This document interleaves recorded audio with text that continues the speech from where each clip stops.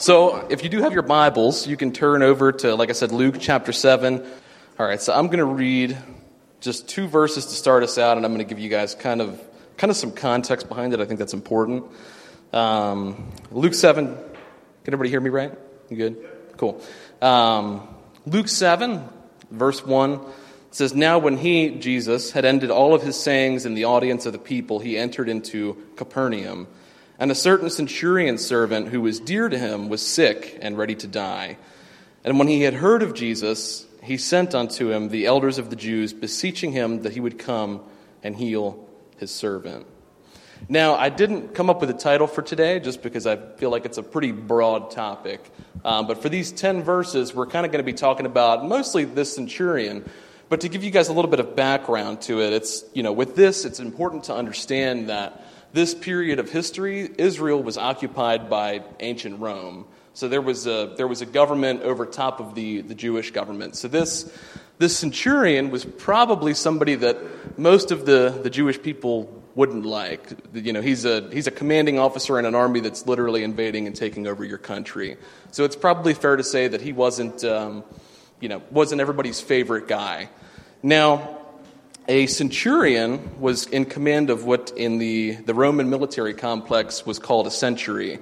And what that was, depending on the period of history, it would be anywhere between 150 to 1,000 soldiers, depending on his rank, I guess, within that role. Because you had centurions there were different tiers of them. You had lower level ones where they just had maybe 100 men, and then some had upwards of 1,000.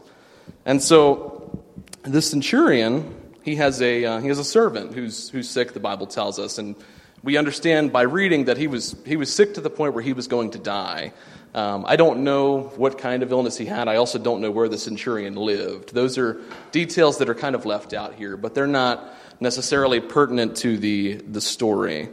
But so this, if you've read the chapter before this, you understand that we're kind of coming off of the tail end. Jesus had just given a big, the sermon was a big deal. It wasn't the Sermon on the Mount. It's historically referenced to as the Sermon on the Plain. And he had given this sermon, and there were multitudes of people around him who had figured out that just by touching his garment, the virtue that flowed out of Jesus was enough to heal them. And so, the Bible tells us that Jesus' fame in the prior chapter went out through all the land. So at this point, this is maybe historically hours or, within a few days after this event occurs. So it's fair to say that this centurion had heard about it. And somebody, if you can put yourself in the shoes of this person for a second, and you have somebody who you love who is sick, and they're going to die, but then you hear about this guy who somebody touches the guy's robe, and they're healed immediately of their cancer or of their mental illness. He's casting out demons. He's doing all of these things just by touching people. And so, as you would imagine, the centurion is like, well, that's a pretty good idea. We should, he talks to the Jewish leaders and he says, you guys need to go get me this guy who's named Jesus. So I'll read a little bit further because it kind of gives a little bit of insight here. But it says that when he had heard of Jesus, he sent unto him the elders of the Jews, beseeching him that he would come and heal his servant. So he sends the Jewish leaders, and as expected, now you can kind of, as you read the New Testament, you can kind of feel the tension between the Jewish leadership of that, the religion of the day and Jesus, because Jesus was very anti-religion. He was very anti almost everything that the Jewish leadership had stood for. And so you can kind of see as they come to him, the Bible tells us that when they came, they besought him instantly, saying that he was worthy for whom he should do this. For he loveth our nation, and he hath built us a synagogue. So they kind of, these Jews, they come to Jesus and they're like, listen, man, I know you healed all those nobodies yesterday. And there's this guy, right? And he's a centurion who I know, we don't, most of us, we don't like these people. But this guy's different. This guy he's built us a synagogue. He's a pretty upstanding guy, and he cares for somebody like his servant. And he's definitely worthy of healing, I think. And so they come to him, and that's what was interesting to me and what really stuck out was the fact that when they came to Jesus, immediately their first inclination was, we have to give this guy a reason for what we're asking of him. We have to justify, what we're going to ask with all of these different things, almost like it's just flowing out of their mouth. He does this, he does this, he does this, and you should heal him. And I think what's interesting is if you study Jesus' character throughout the New Testament, we find that, Jesus really never requires something of people before he heals them or before he helps them. But I think it's odd looking at this, and I think we can all relate. Our natural inclination is if we want something from somebody, hey, listen, man, I really need help. I'll do this for you. I'll do this. You should do this because fill in the blank. And I think that this really shows a big parallel between religion, right, doing something to earn favor, and Christianity with Jesus, right, where, favor is given even though favor is not deserved. And so you can kind of see where they're coming from with that. But I just thought that was really interesting that they came that way. So the centurion sends the Jewish leaders to find Jesus. And surely, right, in his mind, surely that this guy who, people were just walking up to him yesterday, and Jesus, not really maybe even knowing that they were touching him, they were healed. And he's like, surely this guy Jesus can heal my servant. So he sends for him. And the Jewish leaders automatically assumed that Jesus needed convincing to do anything for this guy. But like I said, the pretense behind this is that most people, when you would look at somebody like this, you can see these guys, plain as day, walking around, in their armor with their armies of men. They weren't, it wasn't somebody that could just kind of blend into a crowd. So everybody knew who this guy was. And so we read that Jesus went with them. And kind of in my opinion, a predictable response, right? Somebody comes to Jesus with a need and Jesus goes. Fair point. Now, he was now not far from the house, the Bible tells us. And the centurion sent friends to him, saying unto him, Lord, trouble not thyself, for I am not worthy that thou shouldest enter under my roof. Now, this is kind of what had caught me aback. I'm like, okay, so in this period of history, they didn't have cars, and most people, a horse or a donkey was a luxury. It's not like Jesus hopped in his Mercedes and drove down the street to this guy's house. He walked and like I said, we don't know where this man lived in relation to where Jesus was in Capernaum, but he walked probably quite a ways, at least, several to, maybe tens of miles. I don't know how long it took him, but Jesus finally, he gets to the point after this long journey, and he can see the house. And this guy sends his friends out of the house, like, nah, man, you don't have to come. You don't have to come anymore. Don't come in the house. And if it were me, I'd be like, okay, I'm pretty upset. I'm hungry. I just walked all this way, and you're going to tell me not to come in the house. So let's read on.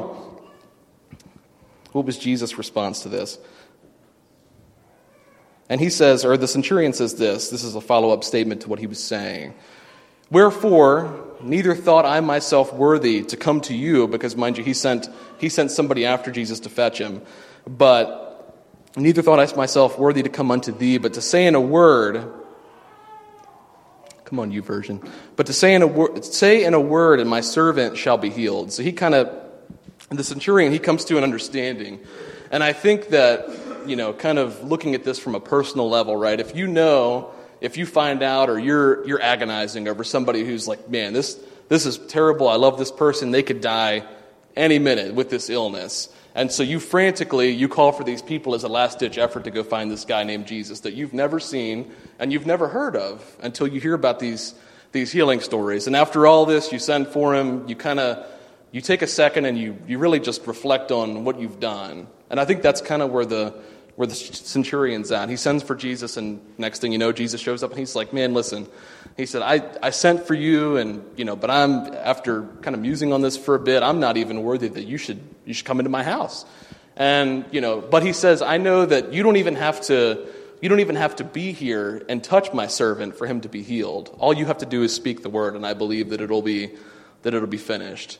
And how powerful is that, right? Because if the centurion knew that Jesus did not have to come to heal his servant, and we'll read later what happens, but if the centurion knew this, we know by contrast that Jesus also knew that he didn't have to come all this way to heal the servant. He could have just, the centurion's right, he could have spoken a word, and he could have healed him right away without walking all day or riding a donkey all day to get there. But he goes on to say this. He says, I am also a man set under authority, having me soldiers. And I say to one, go, and he goes. And to another, come, and he comes. And to my servant, do this and do that, and he does it. And so this centurion, he's like, he realizes I've treated this guy as he sees the physical Son of God walking up his driveway. He says, I've treated this guy like I treat my servants. I've treated this guy like I would treat a nobody. I wanted him here and I sent for him and I expected him to come. Which doesn't seem horrible at a first glance, but think about it, and think about this in relation to our lives and who we are as people, right? I mean, if we're being honest with ourselves, and nobody has to raise their hand or say anything, but how many times do we not communicate with our Father unless we absolutely need something? And then we expect immediately, you better fix this, or I'm going to fill in the blank, or I'm not going to come to church anymore, or I'm not going to believe in you anymore, which is, we are the ones, just like the Jewish leaders who, we expect, we reason and expect something in return when we ask for something. And this centurion did that to Jesus. He literally was like, okay, Coke machine, I put in my $1.25 and I do expect a can of Coke to come out. That is what I expect here. And I think that if we're not careful, we kind of see ourselves at some times, or if you're anything like me, probably more times than not, where we pray for things and we go through the motions and we come to church and we do our thing. But at the end of the day, our relationship with God is no more than, can you heal my sick relative? Can you heal my sick son or my sick daughter or my sick mom or dad? And that's the extent of the relationship. And that's where the centurion's at. And that's not a healthy. You are a saint, good sir. I appreciate that. Pause.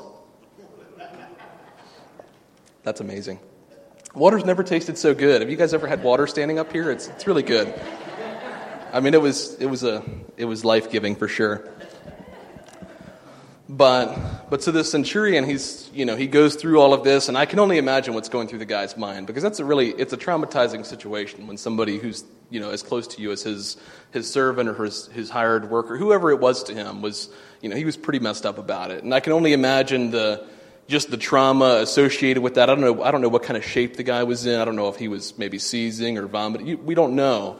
But he's going through all of this, and I think towards the end of this, after he sends and he does his thing, and he's like, man, I can't, I'm seeing this guy walk up my driveway, and there's something different about this man that I've sent for. And I knew when I heard about him yesterday or several hours ago this morning or last evening that, there was, people don't just, the average guy just can't heal people. Like, we have doctors and things, but this guy, they come up and touch him, and their illness that nobody's been able to find a cure for is gone. And, as I sit here and meditate on what I've done, I realize that I've treated him no better than I would treat somebody who's under submission to me. And I think he realizes the fault of his thinking. But how does Jesus respond to this? I mean, think about this for a second, right? So Jesus walks all this way only to be told, don't bother coming. You didn't have to do this in the first place. You can take care of it just by speaking. Have a great day. Bye. I would have been frustrated. I would have been aggravated, and I probably would have went in anyway and took a nap on his couch. That's what I do. But Jesus says this. It says, when Jesus heard these things, he marveled at him and turned him about and said to the people that followed him, because there was pretty much always a crowd with Jesus in his early ministry. He was popular, right? He was like, he was like Santa Claus. He just, he gives things to people. He takes a couple loaves of bread and fishes and feeds a couple thousand people. And the general population was generally attracted to that. And we know that in this group of people, he had disciples and people who followed him who were serious about it, but he pretty much always had a crowd behind him. So he turns to the group of people that were following him, and the Bible says that he turned him about. Like, he's looking around and he's like, whoa. You guys hear what's happening right now? He says, I say unto you, I have not found so great faith. No, not in Israel. And what do we know about Israel?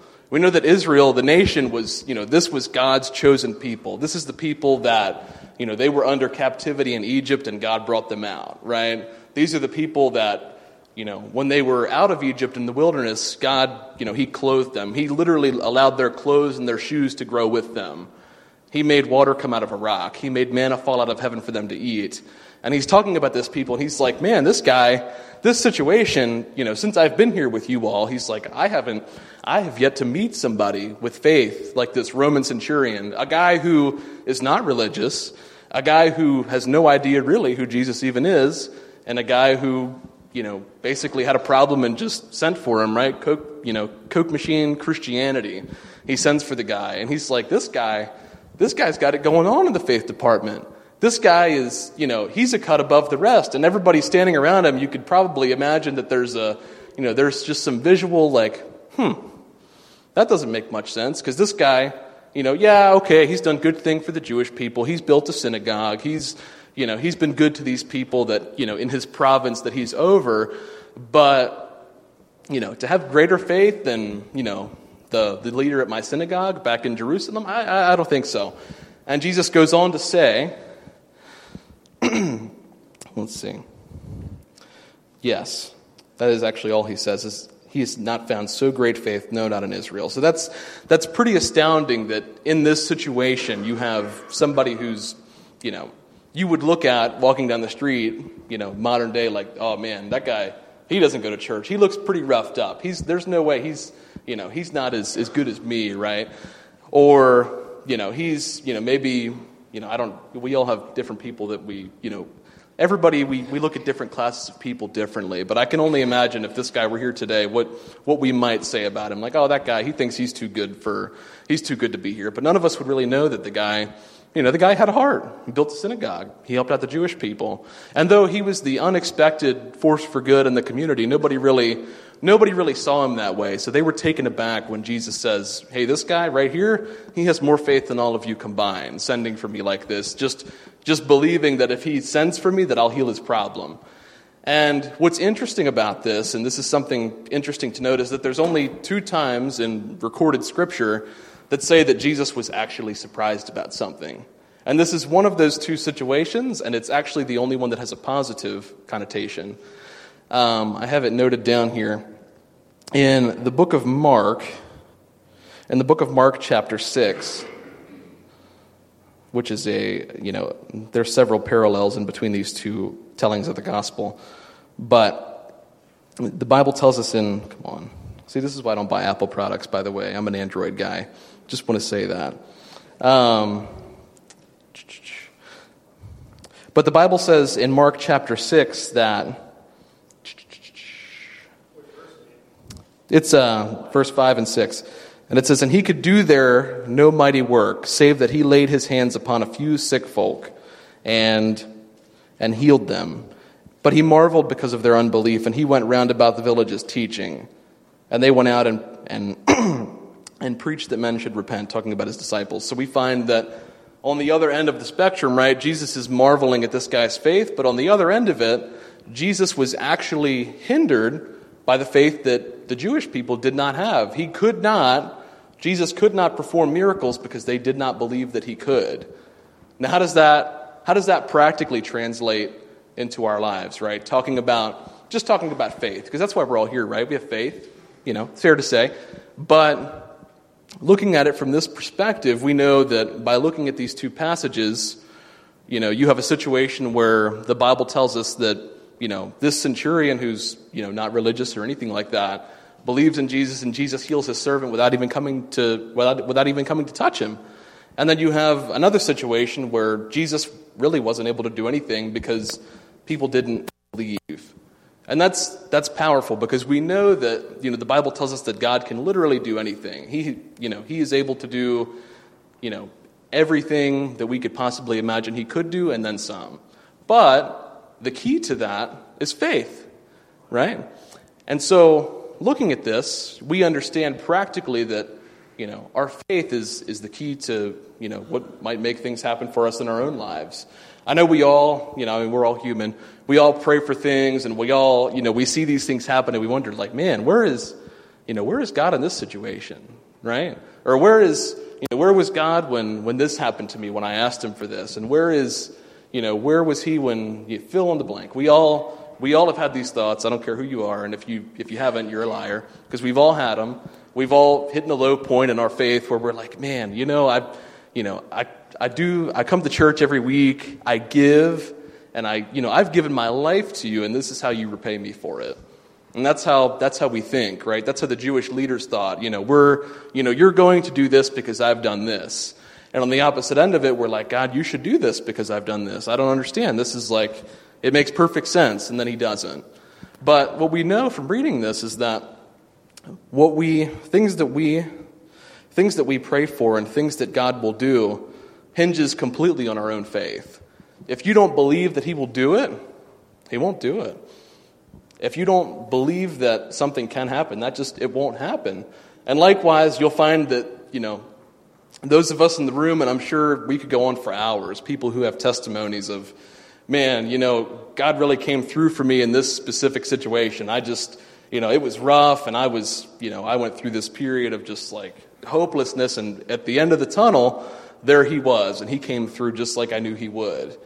But then there's also people, probably some of the same people that have stories like that would say, I went through all this, and when I thought that, he was going to come through, he didn't. And we feel these things, and we're conflicted, right? We're double-minded.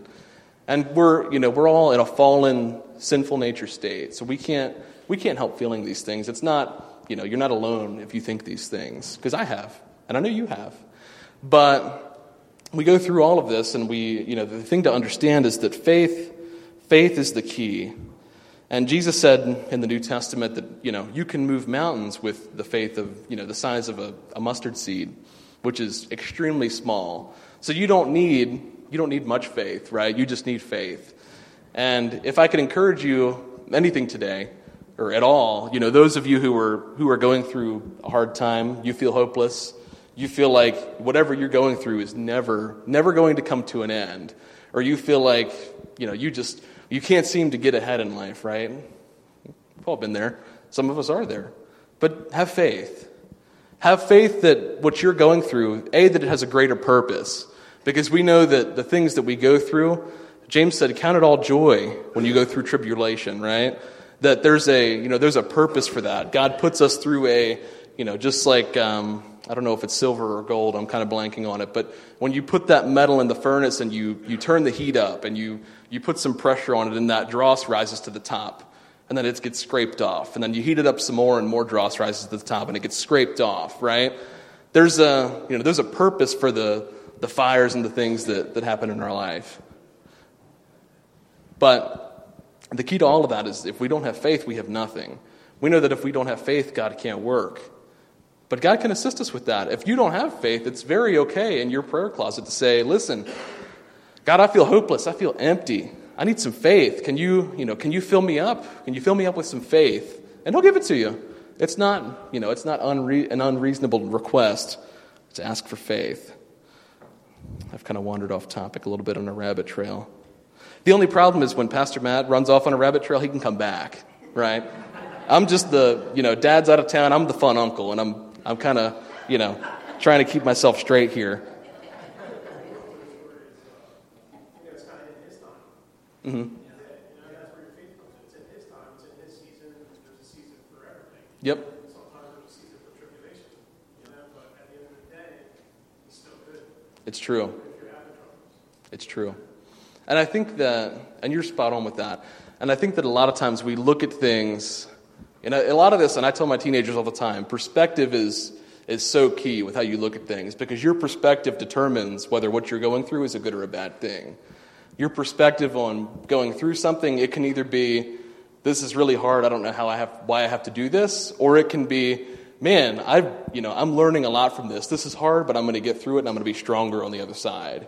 And I think that perspective is so key in that, because that's, at the end of the day, if you have perspective, you have control over what is a good or bad situation in your life. And I think that, the Bible says, let this mind be in you, which was also in Christ Jesus. And we can literally have that mind swap or that perspective swap. And he gives us that. And I think that's a huge key to dealing with these things. Let me see here. Catch back up. So 2 times in the Bible that this happens. And we read on, and in verse number, YouVersion has shut down. Okay, here it is. But so after all of this wraps up, the Bible says that after they come and they tell these things to Jesus, They say, listen, the centurion sent us. He says that he believes that you don't even have to physically come to the house for his servant to be healed. Just say it in a word, and we believe that, that it'll happen. And the Bible tells us that those servants go back to the house, Jesus and his following, they part ways, and that when they get back to the house, found the servant whole that had been sick. And so, moral of the story here is that, the centurion was right. Jesus was right. He did not have to, physically touch that person for that person to be made whole. And the centurion's faith, because mind you, Jesus went either way. Jesus was more than willing to make that journey to the house because that's the level of the faith that the centurion had before he changed his mind, right? He goes, he makes his way to the house, and then the second wave comes. The centurion's like, you know what, I believe that you can do it, but I believe that you don't even have to be here to do it. And Jesus says, you're right. I don't have to be here to do it. And so he, I don't know if he snapped his fingers or I don't know if he did anything at all. I would have snapped my fingers because that's just a cool thing to do. But, they go back to the house and the servant is healed, and all from a guy, all of this kind of revolves around a guy who is, I guess a term would be unchurched, or a guy who was culturally not accepted. If he would have showed up to maybe any other synagogue, aside from the one that, that group of people that knew him because he built their synagogue, if he would have showed up to any other one, he probably would have been shunned. If he had sought help from any of the higher up Jewish leaders of the day, they wouldn't have helped him. He was a Gentile, right? Because, in the Old Testament, we know that the Jewish people were kept very separate. They had a very, a low view of those who were not of the seed of Abraham. And so this guy he may have been rejected by all else, but Jesus didn't feel that way. And one of the things that we've also talked about in teen class lately is, when Jesus does things, it's not, he doesn't do good and expect something in return. Jesus doesn't do good and say, okay, listen, I'll do this for you, but, how many of us, and you don't have to raise your hand, how many times have you been like, God, if you just help me with this, I promise I'll go to church every week, I'm going to give my life to you, and I'm going to be if you just get me through this. And that's not how he works. It's not.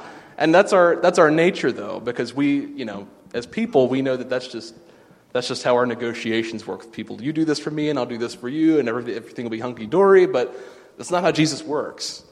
Jesus does good things for us, though we're undeserving. The Bible tells us that our righteousness is as filthy rags. Literally, the good things that we can do for him mean absolutely nothing.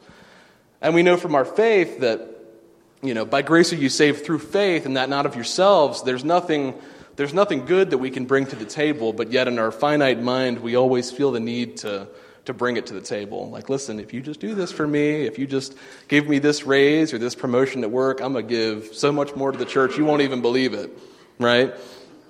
And we've all been there. But the fact of the matter is that, God is good. God does not, and here's what time is it?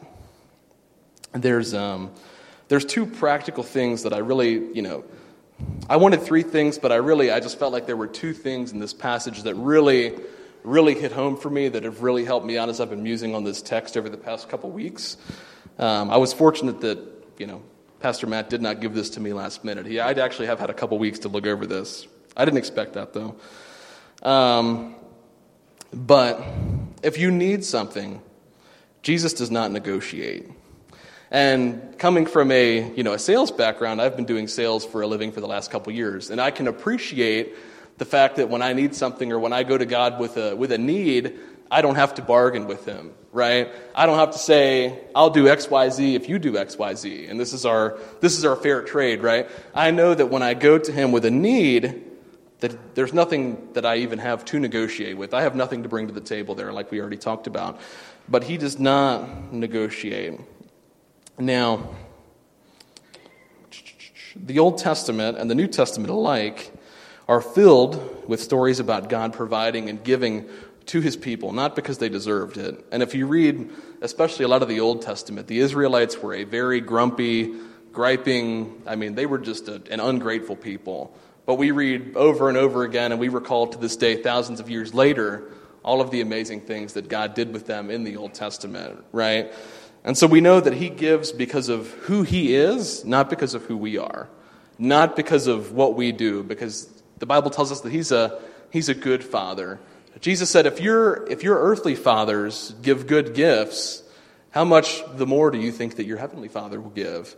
And I think that, we really shortchange ourselves because like I said, it's just who we are. It's who we're used to dealing with. Our interactions are all with sinful human beings. And the only one we have that we can have with people who are truly only looking out for our best interest is with our Father, right? But we go to him with the same mentality as we would go to somebody else. But fact of the matter is that he does not do things because of the things that we do. He does good things and everything that he does because of who he is as God, as a person. Okay, just making sure I'm talking into this thing. And the second thing, and this was a really big deal for me, and I think this kind of hit home for me, and I think it will for you too. But looking at Jesus' response to the centurion's faith, and he was absolutely astonished by the faith that this guy had, the belief that this guy had that whatever Jesus was going to do, no matter what it was going to heal his servant. He was going to be whole again. But when you take a look at just how Jesus was absolutely shocked. I mean, he surprised God. It's a pretty big feat. When was the last time that we took a step of faith in any area of life that you can look back on and say, that might have. I hope that would have made Jesus marvel. I hope that the step of faith that I took was something that God smiled at. Because at the end of the day, I think that if we have faith, which I know we all do, that's why we're all here. If we have faith, we know that God can do great things, and I think we shortchange ourselves by thinking small, by praying small. Because fact of the matter is, your families and our marriages and all of the things in our lives can be so much greater than we can even imagine them to be. But the point is that when we pray for things, we pray small. Just help my marriage. We're going through a rough time. Help me get through the next year. Help my family get through this season. Just help us get by. But we never really, I think we're always so concerned with just survival, but we're not really concerned about prospering. God, help me to have the best family. Help my family to be such a lighthouse to my community who needs Jesus. Help my marriage to reflect the love that you have for your church, because that's what we're supposed to represent. I think that, like I said, we shortchange ourselves on these things. When we think small, it's almost, if you think about it on a grand perspective, with a God who has unlimited resources and unlimited wisdom, why do we insult him with small requests? You know what I mean? And once again, we're all people here, right? We're all faulty. Nobody's perfect. But I think that was the biggest thing reading through this passage. Like, man, when was the last time I impressed God? When was the last time that wherever he's seated in the heavenlies, he was like, wow, hats off to you, bro. That was, I could pull that off, but that was an out of the ordinary thing that you did, committing to give more to missions, or, opening up your schedule and, serving at the church, or, whatever it might be that seems illogical to the rest of the world, because faith is an illogical thing. It makes no practical sense. But that's by design. And we know that we're taking huge steps of faith when somebody who might not be from the same circle, somebody who might not understand your faith says, man, that's, I don't know about that. That's a little much. And I think when we start to shock the world with our faith, I think we'll surprise, maybe not surprise God a little bit, because I don't think that he can really be surprised. But I think that's kind of a fruit of that. And I'll take it a step further. When was the last time we've done something that has impressed our spouse? When was the last time we've done something that, has impressed our parents or has impressed our children? I think we get so comfortable going through the motions, living our day-to-day lives, that we're not, there's no inward desire to be above average. And I think that all of our relationships would flourish a whole lot more if we were intentional about the fact that we're going to do something that is completely unexpected of us, whatever that may be. I'm not saying anything specific, but for me, I'm like, and she's sitting back here so I can embarrass her a little bit. I used to write my wife the best letters when we were dating. And I can't help but think about this and be like, man, when was the last time I wrote my wife a letter?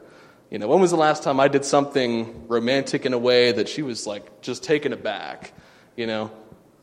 When was the last time that I did something like that instead of sitting on the couch and playing Fortnite? That's a relatable thing for me. It's a sin that I have, okay? Just help me deal with that. But I think that those are if I could leave you with anything, and, with this is my first time doing this up here, so you just got to bear with me a little bit. So I hope this has been, somewhat informative and a help to you in some way, but I think that if I could leave you with just the two thoughts, it's that, if you need something, Jesus doesn't negotiate. He gives according to who he is. And also, with our faith, we should be pushing the boundaries all the time. We should constantly be looking to be in a place where we can say, this is crazy. I can't believe I did this, but I know that whatever happens, I know this is a good thing. I've prayed about it, and God's going to bless it. Stretch your faith. Because that's, at the end of the day, it's the only sure thing we have. We know that things are constantly changing. So those are the two thoughts that I really would like to leave you with today.